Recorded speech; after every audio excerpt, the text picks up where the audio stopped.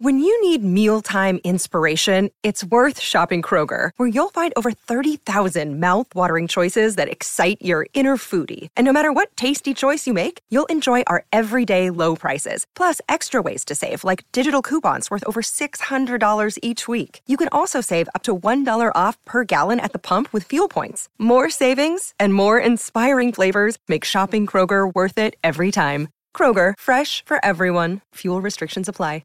Jewelry isn't a gift you give just once. It's a way to remind your loved one of a beautiful moment every time they see it. Blue Nile can help you find the gift that says how you feel and says it beautifully, with expert guidance and a wide assortment of jewelry of the highest quality at the best price. Go to BlueNile.com and experience the convenience of shopping Blue Nile, the original online jeweler since 1999. That's BlueNile.com to find the perfect jewelry gift for any occasion. BlueNile.com.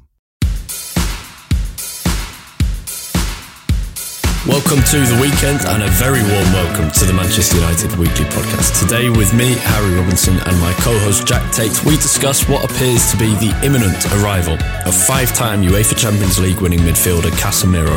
Have United got one of Europe's very best midfielders, or is it another signing made too late? Or is this a completely befuddling mix of both the excellent and a potential regret? We'll talk about also rumours on a potential investor to the club in Sir Jim Ratcliffe and what it means to the Glazer family's ownership. And finally, in Series 8, Episode 6, we'll preview Monday's match. We can't say exciting, we could say fearsome, against Liverpool. We'll begin with Casemiro, a 30-year-old Brazilian midfielder who appears very close to joining United. On Friday morning, he trained with Real Madrid, but in that lunchtime's press conference, manager Carlo Ancelotti explained that Casemiro, and I quote, wants to try a new challenge and a new opportunity. I and the club understand it. With what he's done at this club and the person he is, we have to respect it. There are talks right now. Nothing is official, but he wants to leave. The club he wants to join, and would you believe it, is ours. Tumultuous, fractured, and enduring a torrid season start. Casemiro wants a new challenge, and if it's a challenge he wants, he'd certainly be coming to the right place. Nothing confirmed yet, and I expect if this is to happen, it will take a few more days at least. But Jack, give me your 1 sentence, 10-second reaction to this first before we dive into some of the specifics of the deal. A good player, a terrible process. Yeah. Even shorter than 10 seconds and lovely and concise. I think to go through this, because it's a piece of news and a transfer that is and will really, really divide opinion, because clearly he is a really good player who has been at the top of his game for half a decade now, and one of the crucial pins in Real Madrid's kind of European conquering side, with a ridiculous number of European Cups / Champions Leagues, Club World Cups, whatever. But here is also a United team and club and coaching setup and just whole area in complete turmoil. So I think to try and have this conversation without just flitting about into everywhere, let's begin just by talking about Casemiro as the player. And as I say, he's been properly good for such a number of years now. And to have him linked and potentially joining United, and it looks likely now, is exciting just in terms of that, isn't it? It is, absolutely. I mean, especially when you consider the caliber of player that we have been linked to generally in the last couple of weeks. Yeah. You know, basically since the Brighton game, it felt like we're really scraping the bottom of the barrel in terms of players that are out there. Obviously, a few days ago, or until a few days ago, it looked like we were going to be getting Rabiot, who, for all intents and purposes, is a poor man's Casemiro, effectively. And, you know, maybe even sort of a lesser version of Casemiro even than that. So I think, you know, this sort of came out of nowhere when the story came out, and since then it's moved quite quickly. I think the player himself, you know, there's very little doubts about, to be honest. Casemiro is, like you mentioned, one of the most decorated players of this generation, and on the pitch is an exact profile of player that we want. I think I remember mentioning Casemiro as the type of player that we want about 2 years ago on this podcast. Yeah. And I think at the time I said someone like Casemiro, because Casemiro himself, he's sort of out of reach. He's never going to leave. Yeah, exactly. So blatantly unavailable a couple of years ago. And to be honest, I would have thought, certainly last summer and this summer, I don't think anyone expected, I don't think Real Madrid will have expected Casemiro to No, exactly. And so actually, I think the player can't really fault it very much. The only real downside of Casemiro as a player is his age. You know, we've obviously had some experience with signing players at this sort of age on inflated, relatively long contracts, which Casemiro is going to be signed on, which we can obviously get into more. But in terms of what he brings to us on the pitch, he's a player we need of very high quality. And I said at the start of the summer that if it was going to be the case that we only sign one midfielder, which it looks increasingly likely that it might be, I would rather it be a number 6 than a number 8. So honestly, I think if it came down to it, if we only ended up signing Casemiro, it's not a good thing at all. We should be also signing another midfielder, but we have players that can fill in the number 8 role alongside Casemiro more than we could have players that could fill the Casemiro role alongside let's say a De Jong or a Milinkovic-Savic or whoever. Absolutely. And we'll talk a bit more about how he would fit into Ten Hag's team in a second. But just on that, given it looks like Christian Eriksen is kind of our best option at number 6, which is strange to say. Yeah, number 6 is clearly the area where United need to sign a player most. I mean, Casemiro is the man that Zinedine Zidane saw as kind of his Makelele, the man who invented basically this position of the ball-winning, destructive number 6 who protects the defence. And he worked so well in that Real Madrid team with players, not just like Kroos and Modric in front of him who were kind of converted number 10s, but also with like attacking defenders like Sergio Ramos and Marcelo and Dani Carvajal. So much was left down to Casemiro to basically protect Real Madrid in transitions. And that's probably the key area where Casemiro would strengthen United is in transitions. He's a player who's so well respected by every manager and every player, and not just on the pitch, but his off the pitch work ethic and professionalism. There was a really nice line. There's a great interview with him in the Spanish magazine Panenka, which has been translated partially in The Athletic, partially on Football España, I think, where he says, the first thing I want to see after a game is how many recoveries or interceptions I've made. These are my numbers, my goals, my assists. And there's another really nice line from Rodrigo, I think it is, who talks about how Casemiro is one of the players who's changed the stereotype of the lazy Brazilian or the lazy South American, because he's a guy like Cristiano Ronaldo who has that ultra hard work ethic, has the oxygen chambers, the electric recovery boots, the morning sessions in the gym, etc. So United getting not just a really good player, and we'll move on to age in a bit, but also a proper leader, a humble leader for the dressing room. Absolutely, yeah. We talked a lot about how this United team, especially in the last few weeks, is extremely low on confidence. Mentally, we are extremely fragile. De Gea said it himself after conceding the first goal against Brentford. Yeah. And Casemiro, admittedly, we also have a few other players in that old Real Madrid Champions League winning squad who you would think would also be dragging the mental side of this team up. But, Casemiro, based on his experience, he is a winner, ultimately. I think that's the one thing you can say about that Real Madrid team of the last sort of 6 or 7 years, is that even when they haven't been at their best and haven't been the best team on the pitch, they are winners. And, there have been so many occasions where that ability to seemingly sort of drag them through games where they are clearly the inferior team is something that hopefully Casemiro will bring to United. On the pitch as well, we've talked so much about how defensive transitions is what we've really, really struggled with in defence for years. Yeah. And it's obviously plagued us again at the start of this year. See Brentford, see Brighton. Right. And Casemiro is one of the best in the world at dealing with defensive transitions. You mentioned there, all he cares about are his ball recoveries, his pass breakups, his interceptions. That is exactly the kind of player that we haven't had for I'm actually trying to think. Matic, a defensive midfielder, Jack. Well, yeah, exactly. Matic is the only player we've had anywhere near that kind of profile. And by the time we got Matic, he was past his best. And even then, last season, I think some of our best performances still came with Matic in the team. Such was our need for someone of this profile. I also think what's interesting in terms of leadership is that Casemiro is a player who had to prove himself. He was kind of let go at Real Madrid by Carlo Ancelotti in the past to Porto, and Real Madrid had to enact the buyback clause at Porto as well. And then even after he came back under Benitez and then under Zidane, he still had to prove himself and eventually did, and became kind of the essential core to that Real Madrid midfield, which then dominated Europe. And I think that will resonate with many United players, and we could list all sorts of examples, but this is the whole team: Rashford, Maguire, Shaw, Dalot, etc., who all have been good in the past or have not, and need to improve themselves and prove themselves on the very biggest stage at one of the world's biggest clubs. Casemiro has done that, and he's also mentored many young players. The other interesting thing, I think, is looking at the attitude of the selling club, because you mentioned there about us having signed players at this age before at 30 and giving them long-term deals and it not working out. And that's absolutely true. The main example is probably Bastian Schweinsteiger. It was obvious why Bayern Munich wanted to let him go, even though we were really excited. And that's something we really had to learn from. You even look at Raphael Varane, who's had 4 or 5 injury problems since joining from Real Madrid last summer. That looked like a great deal. It still could work out well.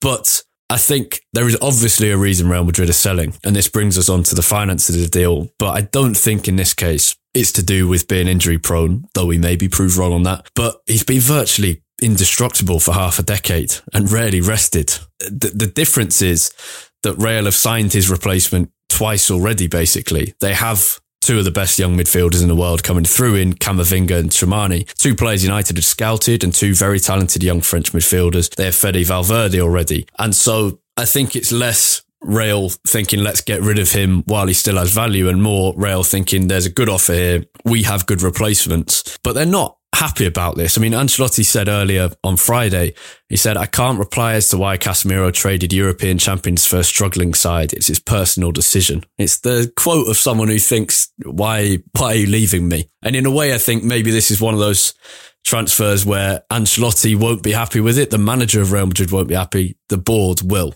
Yeah, before I sort of get on to how Ancelotti might be feeling about it, I think it's quite funny to think that at some point over the last decade, pretty much, I think United have potentially been very close to signing almost every single person who was a key member of that Real Madrid Champions League winning machine. Yeah. Right? Because we obviously had the key links with like the likes of Bale and Kroos back when Moyes and Van Gaal were manager. We've had very close links with Ramos in the past. Yeah, Carvajal, now Casemiro. Have obviously already signed Varane and Ronaldo. I'd say Casemiro back before would seem the least likely as well. Oh, yeah. And even if you go all the way back, Benzema before he even went to Real Madrid, we were on the verge of signing him when he was at Lyon. So and Varane we were as well, to be fair. Yeah, exactly. The only ones off the top of my head, and we obviously have had Di Maria in the past as well. So we've actually... No, I think I was about to say I think we were linked with Casillas at one point, but I think I'm confusing him with Ramos. But Keylor Navas, we were. Oh yeah, of course. Yeah. So there you go. I mean, I think with the exception pretty much of Eden Hazard, who hasn't really played a huge part in that team since he's been there anyway, we have been. Well, I mean, we almost signed Hazard from Lille before he went to Chelsea, so you've got the whole lot. Yeah, there you go. Just funny how things can shake out, and now we're starting to just sign them after they turn 30 instead. We can come on to that. on Casemiro himself, I think the way Ancelotti is talking about it has made me feel better about the deal, because I think this time yesterday, I thought this was very clearly sort of Casemiro just going for the money and there was sort of no other reason why. But the way that Ancelotti has spoken about it, because normally when a player moves for money, they're very clearly either being pushed out or like the team they're leaving at the very least doesn't really need them. And Ancelotti's comments about Casemiro don't signal that at all. And it just didn't, that was not the way you normally deal with a player who is only moving for money. Now, I'm not saying that Casemiro would be coming to United if he was earning half of what we've offered him. We obviously need to do something at the moment to attract players because we aren't in a position footballing wise to compete with the likes of Real Madrid. But it does, I do sort of buy into a little bit more the side of things that maybe this actually is Casemiro wanting a new football challenge, as well as obviously being offered a huge contract. We've said all good things so far, but there are some concerns. Absolutely. I think the key one being, where was this money before? It could have been used early in the window to fix long-term problems with cheaper, more sensible and younger buys. And this goes back to what you were just saying, that we've been linked with all of those Real Madrid players who won the Champions League 4 or 5 times or 3 over the last decade. And we were linked with them before they went to Real Madrid, but we didn't get them. And this goes back to Hazard and to Bale and to Benzema and to Varane. That's going back a long time, but much more recently to Camavinga and Tchouameni. Why is it that we're signing only players after they've had their best years at Real Madrid? And that's the real concern, is that United are signing a really, really good player here and one that's exciting, and I'm excited by it if he comes. But at the same time, you can be worried, and not necessarily worried that Casemiro isn't going to work out at United, but you can think that it represents a wider problem in that we cannot source those gems before they have their peak years elsewhere in Europe. And that's why, ultimately, United are the 6th best team in England rather than the champions of Europe. Yeah, and I think the process is where this transfer begins to sort of fall down. Firstly, where has the money been? I refuse to believe that there haven't been any players that Ten Hag, Richard Arnold, John Murtough, whoever have had on their radar for 60 or 70 million pounds. We've obviously had this De Jong, and this is to some degree, Harry, goes back to something that you said, that I think it was after the Brighton game, where you mentioned that the money might be there on paper for De Jong, but it's because we were sort of harping on with that deal for so long, it stopped it from being able to be freed up for other targets. And I think, to be honest, that is where this money has been all that time. I think United seem to have this blind faith that the De Jong deal was eventually going to be resolved. I think Chelsea coming in and seemingly leapfrogging us in that, even though it didn't eventually get done to Chelsea, I think maybe made United realise how fragile that deal actually was. And I think that's why you've probably seen us now being able to supposedly offer all this money for so many other targets, because it's suddenly now been freed up from De Jong. And it kind of makes you wonder, if that hadn't have been the case, how many other targets for less money would we have been able to sign? Would we have been able to sign 2 30, 40 million pound midfielders instead of having it all tied up in the De Jong deal? And then effectively you just sort of move that money to the Casemiro deal, which is going to be around the same sort of price. So again, it's just another part of the process of this transfer where things have sort of fallen down, and it's very clearly just poor planning by United. And also the potential repercussions of this if it goes badly. Say Casemiro isn't completely indestructible and can't play almost every game, touch wood. The repercussions are large. It's another addition to a silly wage structure. It's a relatively long-term deal for a 30-year-old who at the end of his contract will have no sell-on value. Regardless of what I think of his age in terms of his playing, he will have no sell-on value at the end of his contract and when he leaves United. And it leaves fewer funds for future transfer windows when United are going to need funds for every transfer window going forward, because in 3 years, 4 years time, United will have to replace Casemiro if he joins, and we'll have to spend this money again. Whereas with someone like De Jong, for however many other risks there were, just in terms of age and how long he could serve the club in terms of his contract, he would either leave for a good fee at the end of it or halfway through it, or he would stay for 10 years, making the transfer fee better value for money, effectively.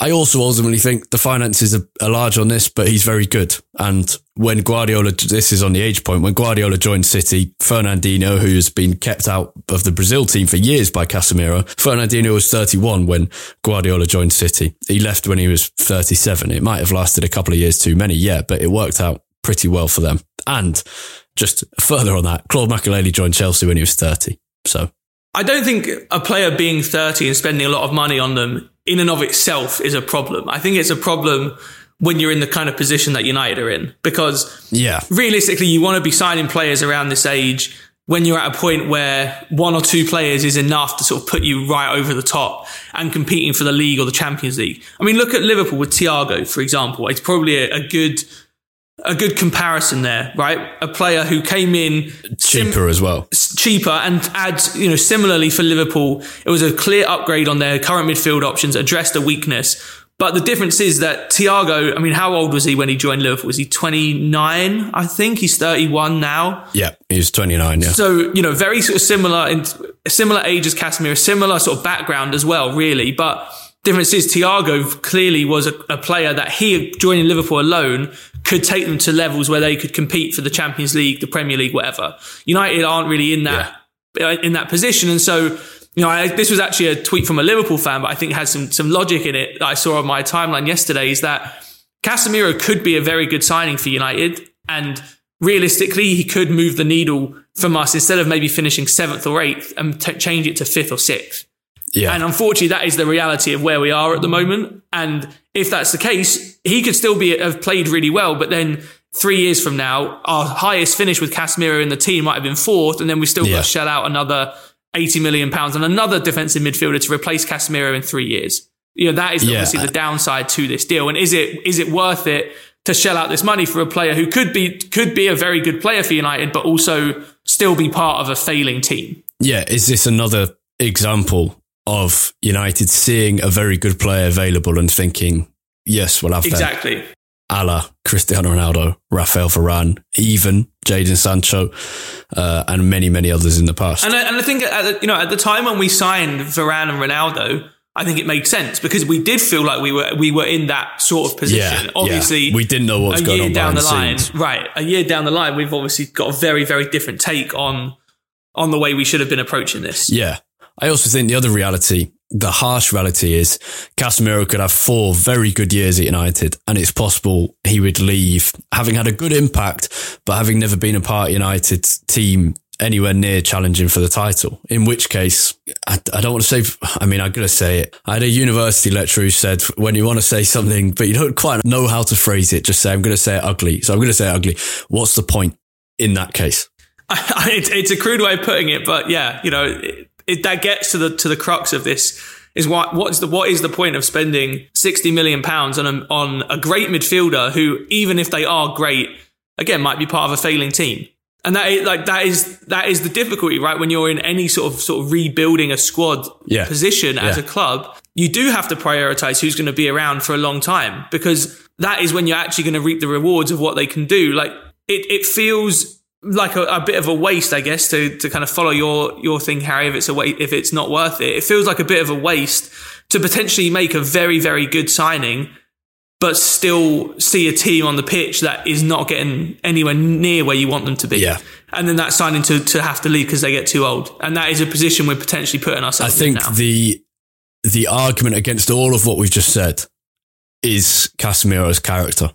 And I've been really impressed by what I read about him, not just in the last day or two, but over the last few years. This is a properly impressive just person, actually, who has proved himself against the odds, like with, pretty much any South American player has really, really proved himself against the odds and come from nothing. But also at Real Madrid has been a genuine inspiration for some of the younger players like Rodrigo and Vinicius especially, and could do that at United as well and could be a proper leader. And at 30 still has more to prove, having only, he enjoyed success at Porto, absolutely, but major success in Spain. So I think that might be his character and his potential role in leadership in that dressing room could be the thing that tilts this into optimism and yes, this is a good signing. I think we should move on because we're going to look very silly if he doesn't actually sign for United. So if he does, we can talk about where exactly he'll fit. But I think overall I'm saying I'm optimistic. This potential deal is dragged down by the fact United haven't signed another midfielder. If De Jong had been brought in already, I'd make this a proper 8 or 9 out of 10 signing. Without De Jong, or another midfielder, I think I'm going to go 6 out of 10. It has room to be really good. There is the potential for it to have bad consequences, and it highlights major long-term issues that are still there at the club. I think if I was going to give it a rating out of 10, I'd go 5. Just because I think Casemiro is a very good player, and I think this is a pretty decent signing, but I think the best case scenario is still not that great because of the rest of the team around him. Yeah. And the worst case scenario is very, very bad. Like, there's much more downside than upside to this signing. And I don't really think that's anything to do with Casemiro himself. I think it's to do with the situation where the team is in and the way that this signing the way that this signing works alongside where the team currently is. So player, good. Process, bad. Which takes us back to what I said at the beginning. The United merry-go-round has been a little out of control this week. Let's move on from Casemiro. As one read, I know, mused, you have to feel for reporters covering United full-time. When do they get time for their tea? And as a reporter, I know, replied, at midnight. I've been fortunate to be removed from much of it while on holiday this week, including the shock of a game at the weekend and a result. But I arrived back home to the news that Sir Jim Ratcliffe, owner of Ineos, who invested in various sports, most notably cycling and French football club Nice, and Ratcliffe from Greater Manchester, is interested in buying United. He put a last-minute unsuccessful $4.25 billion bid for Chelsea some months ago, and for someone experienced and with such a public buying process for Chelsea and a drawn-out one, some people wondered at the time whether Ratcliffe's late intervention was more of a pressure play on the Glazer family than an intention to actually buy Chelsea. And they may have been right. The 69-year-old is Britain's richest man. He got his fortune from chemicals and a United fan. And reports suggest he would be the main part in a consortium involving former players and Sir Dave Brailsford, former head of British Cycling. A spokesperson told The Times that if the club is for sale, Jim is definitely a potential buyer. Jim is looking at what can be done now, and knowing how important the club is to the city, it feels like the time is right for a reset. This is clearly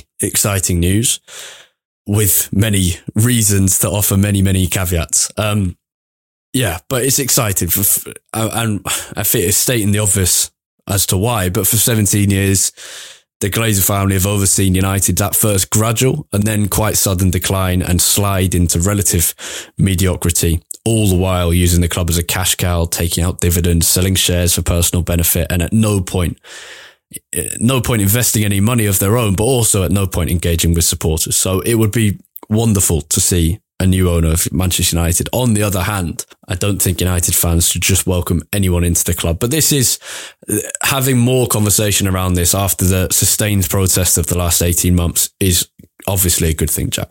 Without a shadow of a doubt, it's a good thing. And even if it doesn't sort of come to anything, these stories don't come out of nowhere. And it means, there does seem to be, at least to some degree, slightly more willingness on the part of the Glazers to think about, whether, even if it's not selling the entire club, at least selling a minority stake, which had been somewhat reported over the last few days. And it also signals that there is interest from a serious buyer in Sir Jim Ratcliffe. And that is, I think, something that has always kind of worried me a little bit, thinking, we talked before about just football clubs are so expensive now. Reports that United would be worth £4 or £5 billion. We talked before that the only people really that can afford that kind of money very often now are countries. We've seen with Man City, with Newcastle, PSG, and that isn't really an alternative to me that I want to go down. And so it's good at least just to have some indication that there are people that, even if Jim Ratcliffe himself isn't the exact person that you would want, it's just good indication that there are people out there, the types of people that you would want owning Man United, and not corrupt countries, basically. Yeah, I think that in itself is a good thing. Yeah, I think the Chelsea situation and saga showed exactly how much interest there is in buying Premier League clubs. Yeah, there were 100 investors, separate investors interested, or who at least made their interest known in buying Chelsea. That's a huge number. And obviously that one was different because, for many reasons, mainly that Chelsea had to be sold and quickly, and rather than someone having to convince the Glazer family to sell. But it showed the level of interest there, particularly from the US. This is positive, but I'd be very wary of just welcoming Ratcliffe or anyone else in completely. We want the Glazers gone, but their successors have to commit to, they have to commit to many things, to whether it's a supporter's golden share or to some supporter ownership. It definitely has to include investing in the club's facilities. It has to include a commitment to not take out dividends at certain times, to not sell shares without putting anything back into the club. Basically all the things that the Glazer family have done. It just gives some hope. And I'm very wary because I don't see why the time would be now for the Glazer family to sell. This is not the end of their opportunity to use the club as a cash cow. There have been chances before to take money on offer and to leave. They've already taken £1 billion out of the club. They could take another $4 billion on the table, but there have been those opportunities before, and they must care about being involved in some way. And yet that doesn't tally with how they get themselves involved, as we've seen over the last 17 years. It's the reason for the Glazers owning the family beyond money is always confusing. So I have hope, but I don't want to let it kind of run away with me. There'll be another protest by the 1958 group before Monday's game, and I think that needs to be big and could have a good impact in bringing this news cycle, or continuing this news cycle and this story on into the end of August as well. I think the biggest credit you can pay to everyone that's been involved in these protests, and we're just trying to bring so much more attention and expose everything that's wrong with the Glazers, is the way that the big media outlets have started talking and discussing Man United. Gary Neville has obviously been a bit of a champion of this for a number of years, but other than him, there hasn't really been much attention paid to the Glazers' role in Man United's failings. It has, because it's just the easy thing to sort of harp on about. It's been about the managers failing, or about the players not being good enough, or the players not caring enough. And all of that is completely valid. And, we've spent a number of hours talking about all of that, Harry, as well. But I think the biggest credit, like I said, that you can pay to everyone that has been involved in the past protests that have been going on, the planned protests against Liverpool, is that among the big media outlets now, there has been so much more attention played to the Glazers and the fact that this club is it's rotten inside. And it shouldn't really have taken this long to get there, because United fans have been screaming about this before even Ferguson retired. It has taken so much sustained bad times on the pitch for the sort of big media outlets to realise this can't just be managers and bad groups of players, because we've had so many different cycles of them and things still keep going wrong. And so I think now is the time, most certainly, to capitalise on that.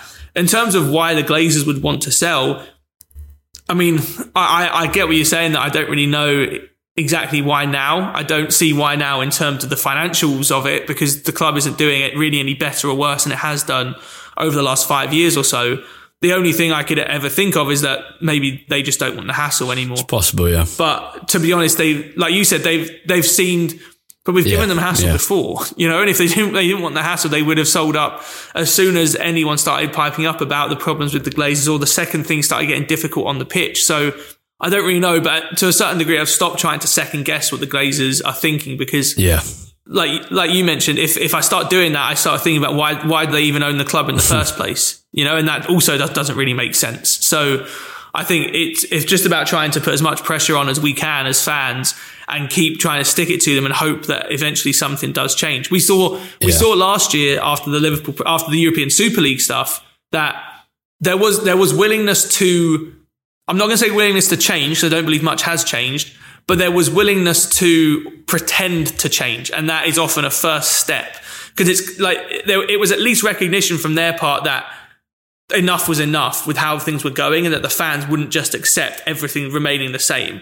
Like I said, that all has mainly turned out to be lip service. So it's how do we make sure they stick to anything? But it was a sign to me that at least direct action from fans will have some impact on the Glazers. I'm sure we'll talk about this again in the future. It will be, just imagine the feeling of relief and excitement and happiness were it to happen one day. And also, I'm also kind of excited to see the protest on Monday as well, because it is the perfect time you could ever wish for. Probably our biggest game of the season on a Monday night where there's no other games going on. The focus of the entire football country is on that one game.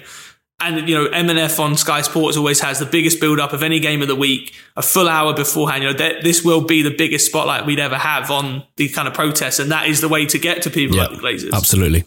Right, let's talk about that game quickly. We haven't got long. It's back to the on-pitch football. This is hardly the ideal fixture. A 9-0 aggregate loss last season. I was at both and confirmed that they were two of the most chastening experiences I've had as a United fan. And it was a 9-0 aggregate win for Liverpool without them really trying that hard. They've started this season in far from ideal fashion themselves. Some injuries, some typical Klopp complaints over the length of the grass and the wind and whatever. New signing Darwin Núñez is taking time to settle. Some high-profile misses and one very high-profile red card, which means he'll be missing for this game. Sadio Mane's left for Bayern Munich. Thiago's injured. So for them, what better way to forget about their problems than to beat United at Old Trafford again? On the other hand, Erik ten Hag needs to win favour with his players, with the media, with the fans. And so the same applies to him and his United team. Is there any way Ten Hag can get something from this game for United, Jack? Yes, because I think this is pretty much the weakest Liverpool team we're going to face this season at any point. Not having started the season particularly well. Thiago injured, Darwin Núñez suspended. Mane has gone, and it feels like Liverpool are somewhat there for the taking. We are there for the taking even more than Liverpool are. So that's kind of the downside of it. But I think I approached this game thinking that we have probably more of a chance of doing some damage to Liverpool and also holding them at bay defensively than we would have under normal circumstances. Yeah. The kind of like we mentioned against Brentford, I mentioned in the preview of that I thought mentally it was going to be the biggest challenge. And I think it will be again, because obviously with the protests and everything happening outside Old Trafford, I think there is a chance that there is a very strange atmosphere in the ground. There's a chance that there may be a decent number of empty seats as the game begins at Old Trafford, with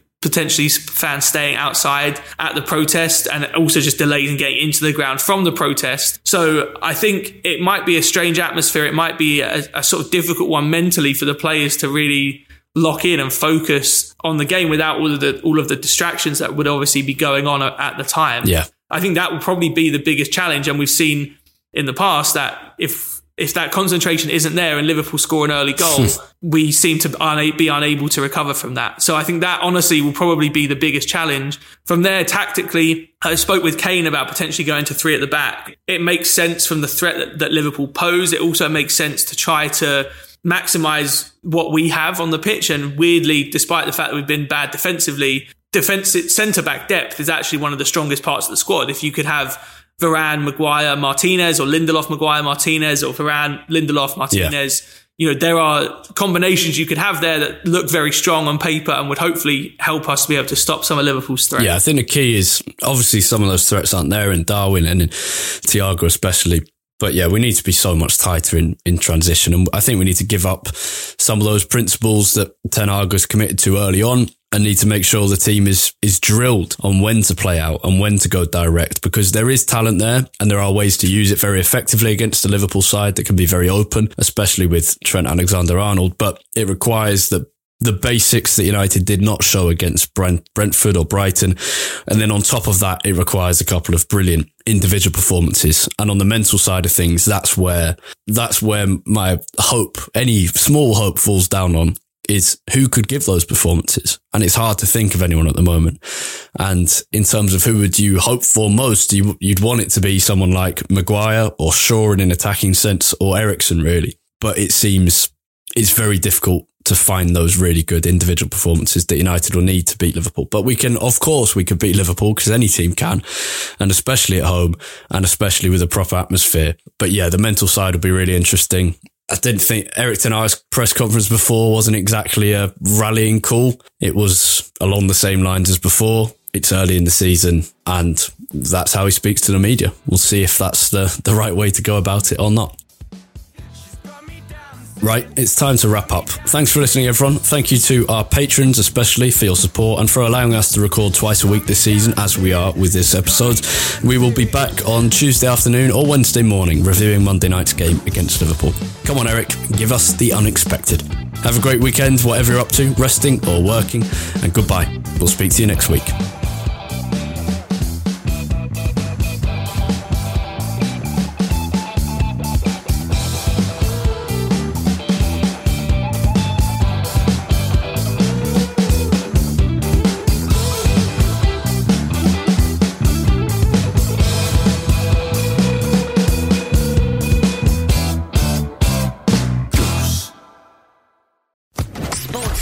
Podcast Network.